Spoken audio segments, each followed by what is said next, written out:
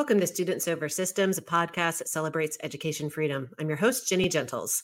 At Students Over Systems, we talk with the creators, advocates, and beneficiaries of education freedom. On today's episode, we'll be talking about school choice history, teachers' unions, and learning loss. For this important discussion, we're joined by Derrell Bradford. Derrell is the president of 50CAN, the 50-state campaign for Achievement Now, where he leads communications and policy, trains and recruits local leaders across the country, and inspires the National Voices Fellows with his wit, wisdom, and years of education reform experience. Derrell also serves on quite a few boards of organizations that prioritize students over systems, including Success Academy Charter Schools, Yes Every Kid, and the Alliance for Catholic Education at Notre Dame. Derrell, my friend, thank you for joining us. Thanks for having me, Jenny. How you doing? Well, I'm happy to be bringing you into this conversation at Students Over Systems here at the end of our first year of the podcast. I thought you are the perfect person to talk about these issues that are really important to us at Students Over Systems. And again, that's school choice, teachers' unions, and learning loss. We've talked about that a lot over the last year, and you're here to bring it all home for us in 2023. But before we launch into our first topic, which is school choice policy history, let's start with your personal history. You grew up in Baltimore. You attended the St. Paul's School for Boys and received a bachelor's degree in English from the University of Pennsylvania. So to me, that sounds like the typical bio of somebody who's pretty bright and lives in either New York or DC. So tell us what your education was like, though, before enrolling in St. Paul's. Yeah. So again, thank you for having me. I'm happy you made your way through the list of all of your possible speakers and that I get to help you round out the year. So like you said, I did grow up in Baltimore. I grew up in Southwest Baltimore. And I tell people a lot that one of the sort of formative conversations I can remember was my mother and my grandmother talking about whose address we would use so that I could go to the middle school I was not zoned for, which was in the Bolton Hill, the Mount Royal section of Baltimore, not the Sandtown Winchester section of Baltimore, which is where I grew up. And it wasn't until much later in my life that I understood that they were having the fundamental policy discussion about how most people navigate the school market. You get lucky, and you get a scholarship and you go to the school that helps you become the best version of yourself, which is actually what happened to me when I went to St. Paul's. Only the first school I ever went to was a school I was zoned for. My aunt was a teacher in the Baltimore City public school system. So I had, I was connected in that way. I had someone who looked out for me in a way that not every child has an opportunity to. We were sitting at the table talking about lying about our address, which is the way most people practice, school choice around the country, or maybe not most, but too many people practice it that way. Like Democrats, Republicans, rich people, poor people are all, lying about where they live to get into the school that works for them. So much for open to all. And the last sort of public school I went to was actually the best one I went to. It was the most coveted middle school, at the time in Baltimore. And so I don't have anything against that school. It just was the wrong school for me. So this question of fit is also incredibly important when we talk about this stuff. And so, I went to Penn. I was an English major. I repped for English majors. I think we have a role to play. And I worked in the magazine industry for a very long time in Manhattan. I'm obviously not from here, but I lived in Manhattan for a very long time. And then the magazine I was working for folded in August 2001, and then 9/11 happened. And so I spent a long time trying to figure out what I was going to do. And a friend of mine from college was like, oh, my dad started this nonprofit. Maybe you can help him. And in April of 2002, I got on a plane and I went to Milwaukee to find out about charter schools and the Milwaukee Parental Choice Program and all this other stuff. And then all those conversations about where we live and all it all snapped into sort of policy sense for me. And so I've been very fortunate for a long time now to work on these issues of making sure that, your address isn't more important than your aspirations. And that, the color of your skin, who your parents are, and your zip code aren't the primary determinants of whether or not you get to go to the school that helps you become the best version of yourself. And that's how I met you. So. That is how we met long, long ago. Actually, you were working in New Jersey. And back then, our school choice advocacy focused on providing opportunities for low income students who were Yep. trapped in failing schools. And you saw plenty of those in Newark and Belong and beyond. I remember touring a school with you that was doing something different, though. It must have been like a high performing charter school in Newark and providing opportunities for kids that they wouldn't otherwise have in a really tough district. What did you learn from your years of working in New Jersey and spending time in Newark schools? Yeah. So a couple of things. One is that there's all the talent in the world in Newark. There are kids who can invent a cure for cancer, write the next great novel, program the next tech, solution that will improve our lives. But opportunity isn't historically, educational opportunity isn't sort of available to them in the same way it is every place else. And so in a place like Newark, at least, and Camden also, where I've worked extensively, there's been a fair amount of policy in place. In New Jersey, the role of charter schools. Charter schools have been the policy lever for the most part. It's not like we didn't try to do more, but that's what happened. And charter schools have played a vital role in helping those kids become the best versions of themselves. I can remember in 2019, I think is what it was, I gave the commencement speech at Uncommon Schools, which is their high school. North Star is one of the best one of the best public schools of any type in the state of New Jersey. And the valedictorian was going to Princeton, and no, the valedictorian was going to Yale, and the salutatorian was going to Princeton to study particle physics. Wow. And the kids, they're just regular kids. They're just regular Newark kids who somebody thought they deserved the same kind of education that kids in the richest districts got, and they were right to think that. So I want to highlight that. The other thing I would just say is that how we do education, and a guy named Yuval Noah Harari, he does a great talk about this called "Why Human Beings Rule the World," which you can watch on YouTube somewhere. It's a TED talk. How we do education as we know it today is not how it's always been done. And there's no reason why it has to continue to be done as we do it today. The purpose of education has changed many, many times while we've had education. The oldest education law in America, I can't even remember the year, it's so old, is called the Old Deluder Satan Act, which is like a Massachusetts Bay Colony law that said, listen, kids need to be in school because if they're at home and they don't know how to read, they're going to be vulnerable to the devil. Right. I mean, that was a law. That was a real law. Right. There have been times where national assimilation have been, the priority of our education apparatus. There have been times when global competition, right, think Sputnik, et cetera, have been the primary purpose, primary reason for our education system. And so that has changed. And so what we know now is not what we have to have tomorrow. And I think that's incredibly important as well. Right. You've been alluding to this, but 50CAN, the organization that you lead right now, has a mission that they are committed to ensuring that every child gets the education that works best for them, regardless of their zip code, the color of their skin, and how much money their parents make. That sounds nice. I'm on board for that. What are the specific policy proposals that complement that mission? What have you guys been advocating for over the years? Yeah, so I would love to say that I lead it, but I'm really employee number two. I report to the CEO, and I'm lucky to do so. We have a great relationship. So we kind of have like a mission statement about what we think education should be for every child, and there are sort of 5 promises built into it. And we call that believe in better.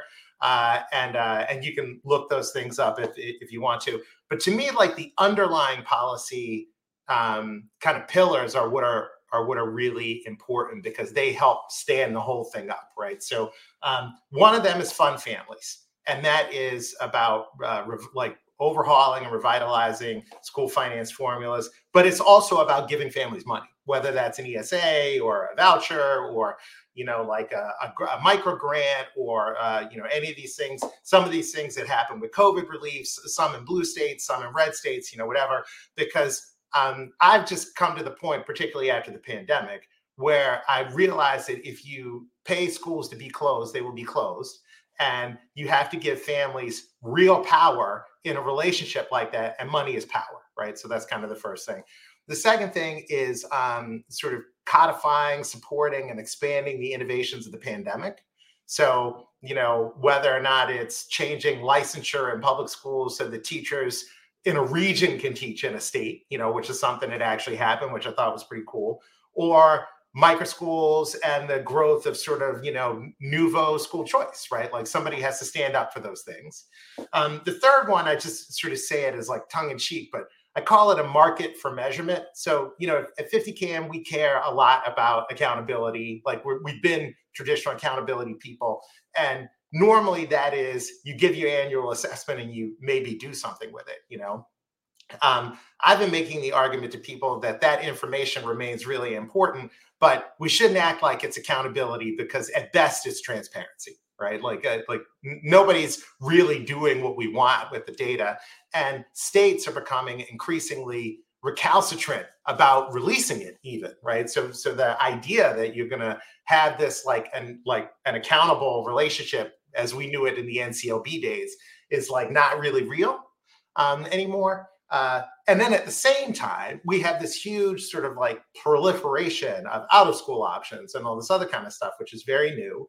And you don't want to put your thumb on the scale of it because you want it to grow, but you do want to be able to answer the question for families of how do you know, right? And that's a complicated question. And so I just described that as like a tension around like knowing what works, right? Or helping families figure out what works for them. So that's very important to us. And then the fourth one is just no boundaries. And it's kind of a school choice pillar in the same way that Fund Families is. The history of redlining and residential assignment is not the highest, best moment of the American experiment. We're all better than that. And we know that we can make schools that work for kids without using your address as the primary proxy. So there's just a mindset of abundance that informs our policy under that thing. And so in our states, we're working on ESAs and transportation and, tutoring and, money to families and enrichment and a whole bunch of other stuff that builds up to, hopefully the education system we think the country's kids deserve. All right. So something that I'm hearing in there sounds different than the school choice movement that we operated in, 2 decades ago. With the Fund Families, the micro schools, the ESAs. That's sounding like you're embracing this movement towards universal education freedom. Is that accurate to say? Yeah, and I have a reason that some people might not suspect, but that is very important for why I'm doing that. And that sounds very arrogant, but it's not meant to be. So, I didn't get into the education freedom thing before it was called education freedom, the freedom thing, to work on how upper income families in the suburbs access opportunity. I got into it because I was a low income Black kid, and I care about low income Black kids, right? Like that, because it's like you do things that are kind of about you. What I've realized over time is that the political coalitions we wound up building around those policies, right? So like early charter schools to close achievement gaps, this kind of stuff, right?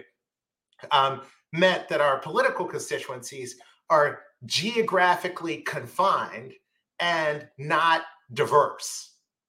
And political constituencies that are not rich, not diverse, and constrained are not very good in statewide policy fights, for the most part. And so that's the first thing. The second thing is just that like I've been sort of beat down by life. I can remember working on charter school stuff in New Jersey when there was a year that some soccer moms in Princeton decided that the moms in Newark were like corrupting the democratic experiment by deciding that they wanted to send their kids to charter schools.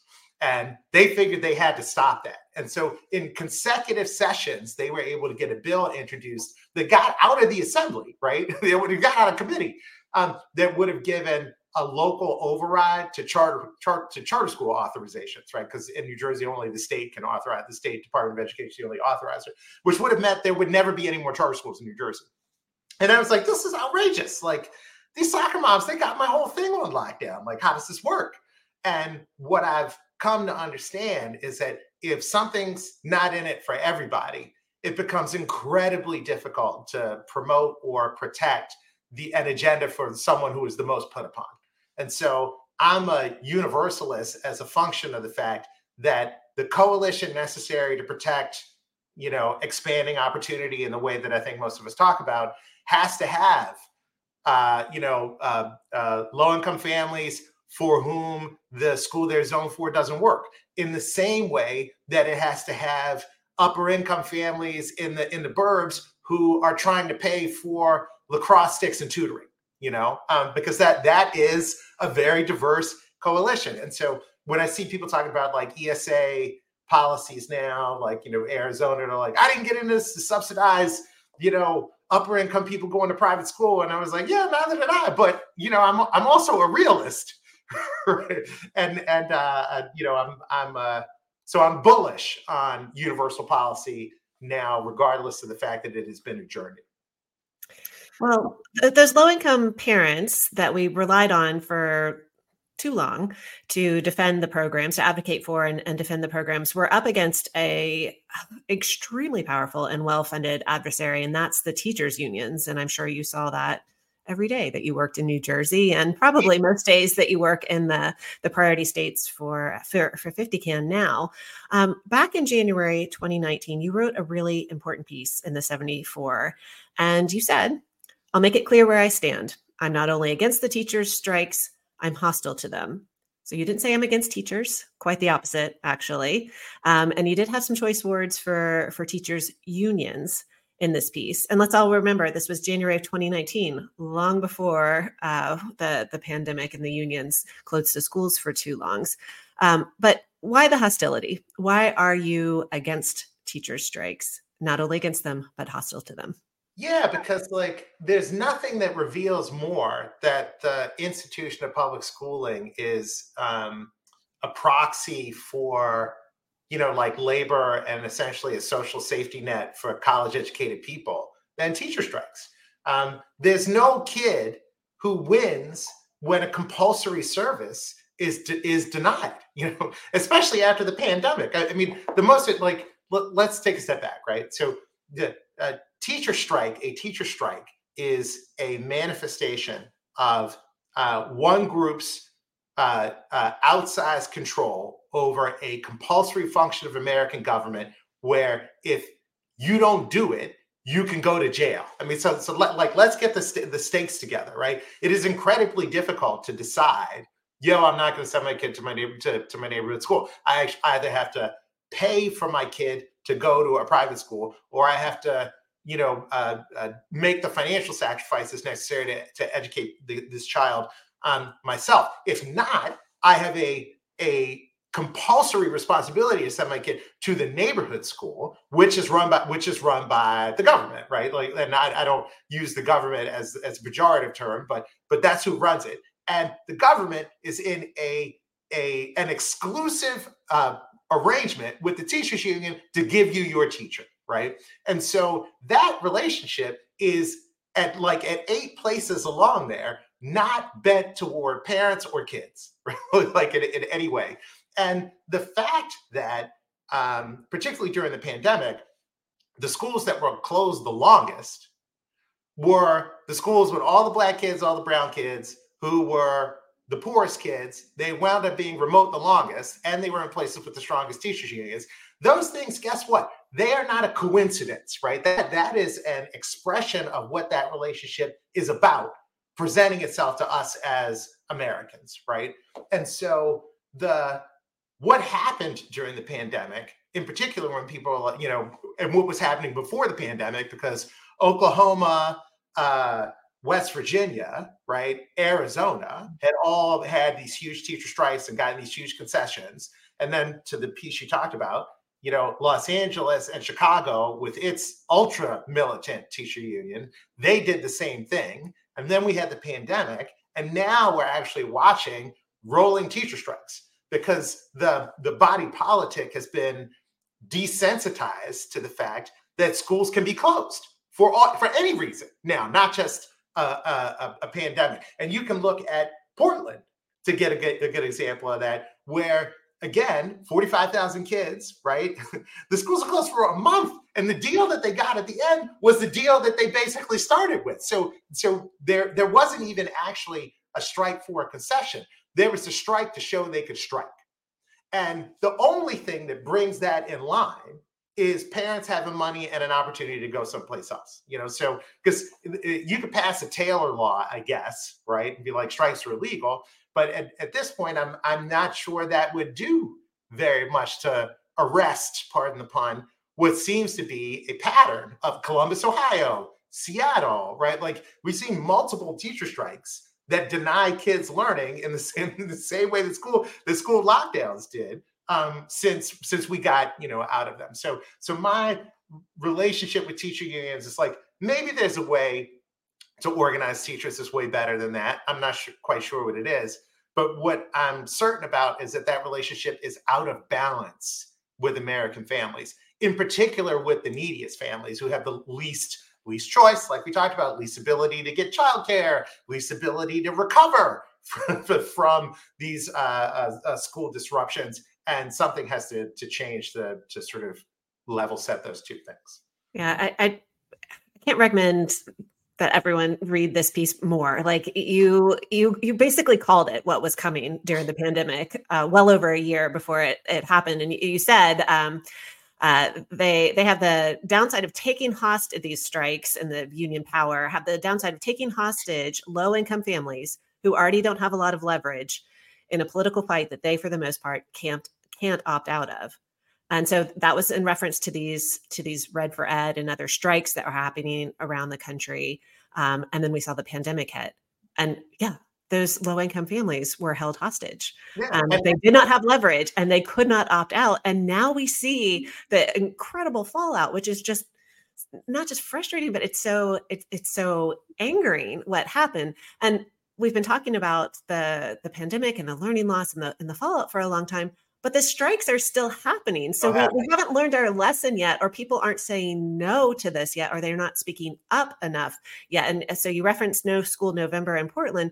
The kids in Youngstown, Ohio, the proficiency rates there are heartbreaking. They missed the first month of school. Nobody paid attention to that because we're just like, it's fine. It's just a strike. We're for teachers. It matters. It matters. They missed the first month of school. Yeah. And then you're like, it's frustrating because like not everything plays itself, out along these lines, but I'm pretty certain that it plays itself along these lines. I mean, when you look at least the social media for Portland, the Portland strike, you know what I see? A bunch of upper income white people hanging out, tailgating and twerking to show that they're good citizens, right? And you know what you don't see are the Black families who are behind the curve because of the pandemic already, who just lost another month of school. And let's recall, we don't at current have an American education system that's ever been good at helping kids catch up. You can look at Mackie Raymond's work, which basically says even getting back to where we were would require like a Herculean act of acceleration. Let me tell you what's not going to do that. Having cookouts for a month in the Rose City while kids are at home wondering what you're going to do. Right, cookouts and dance parties. That's what I'm saying. That wasn't hyperbole. I was being serious. They literally had dance parties, and they literally sat and blocked a bridge as well. People should be paying attention to what just happened in Portland. It's infuriating. I do want to talk about learning loss before we totally run out of time. But what should parents do when it comes to teachers' unions and these strikes? Do you have any recommendations? Yeah. And I feel like school boards are a place where things go to die, but you have to pressure school boards to put up some credible opposition to this, right? Because if the unions decide they want to roll over, a school board could do something like say, hey, all right, we're just going to give everybody money, or we're going to go into a contract with all the local private schools so you could just go to them, right? Or we're going to set up this like incredibly, we're going to use what the COVID relief money we have left, what we didn't use on a parking lot and bleachers, to give every family $1,000, like, or whatever, like they did in Virginia, so you can go get tutoring, right? Or you can go use OutSchool or something like that. Like, there are options that school boards have in these conflicts, because that's what they are, right? That only parents can make them use. Otherwise, the incentives are aligned to roll over. So that's the first thing. I think the second thing, though, is that we sort of started this talking about how the what education is about, right? What the purpose of it is has changed like multiple times. This hostage taking is only allowed because we accept the paradigm that is currently put before us, right? And so the most important thing that I think any parent can do, and I know this is like this is a policy thing, this isn't like actionable in the moment, is accept that, sure, you can go strike all you want. I won't be here when you get back. Give me my money. Right, I'm out. I'm done with it, right? And we like before the pandemic, I think nobody was having that conversation. During the pandemic, people are like, man, we need to have this conversation. And now, like, Kim Reynolds, Doug Ducey, Florida, Arkansas, whatever, these places, you can strike all you want. Do the thing. I'm out, right? I'm going to get, the Honda of education, like you do your Plymouth, whatever that is. And I don't say that to be flip. I just feel like all the incentives are being exposed in ways that are really important for people who internalize right now. And when somebody shows you who they are, believe them. All right. I'm going to start yelling again if I go into details about learning loss. Also, we're like coming short on time. Let's offer some hope out there when it comes to learning loss. You and I both testified about it before Congress. And one of the things that you said that really struck me was that the harm of the last 3 years will be with us for the next 30 if something's not done. So who's doing the right thing when it comes to addressing the egregious learning loss that's a result of these closures during COVID and these ongoing closures because of union strikes? Yeah, I mean, obviously, like ESAs in particular are among are in the vanguard, right? So, Georgia almost got one done, Texas almost got one done, Arizona, Iowa, sorry, Arkansas, Florida, got things done. So that's a thing. And that's really important, right? So we should continue to push to give families resources so they can solve their own problems if labor unrest means that you can't get your kid into school, which is a thing now. Tutoring has been a big deal. Louisiana, that they passed a bill that basically made tutoring a right for kids who are behind, which is pretty awesome. Mike Bloomberg, his foundation has funded what they call Summer Boost, which is like high impact tutoring for low income kids in a bunch of charter schools, like 9 cities, something like that. So that's been super good. I like OutSchool actually. That's like an online platform you can go to. You can get tutored, but you can learn photography. You can do all kinds of other stuff. My daughter does guitar lessons on there. Oh, there you go. And then like really literacy is actually an incredibly important piece of this because it's even harder to catch up if you can't read. And I'd say the sort of revolution on science of reading has been really wonderful. Like Louisiana banned 3Qing, New Mexico and Georgia and our network passed laws last year to, promote, how to actually teach kids to read, not how to guess what the words are. New Jersey, I think, is thinking about that in our network. So that's that's get on the reading train, I guess. Yeah. Well, Derrell, you recommended the Sold a Story podcast series to me, and I got hooked. Yeah. And I was not the only one. So did a lot of state legislators, and things are happening. So thank you for that recommendation, and thank you for all that 50 Can's doing to make sure that good policies are passed in response to all these things that we've been talking about. All right, last question. What is a myth about education freedom or school choice that bothers you the most and that you'd like to dispel today? Yeah, so it's not a myth. It's kind of like it's kind of a state of the opposition, right? So I don't think that all private schools are better than all public schools or anything like that, right? I think that the school that works for you could be of any type, and that it is so important to match you with that school that we should align public policy in a way that where we're using things with more nuance than your address to make that determination.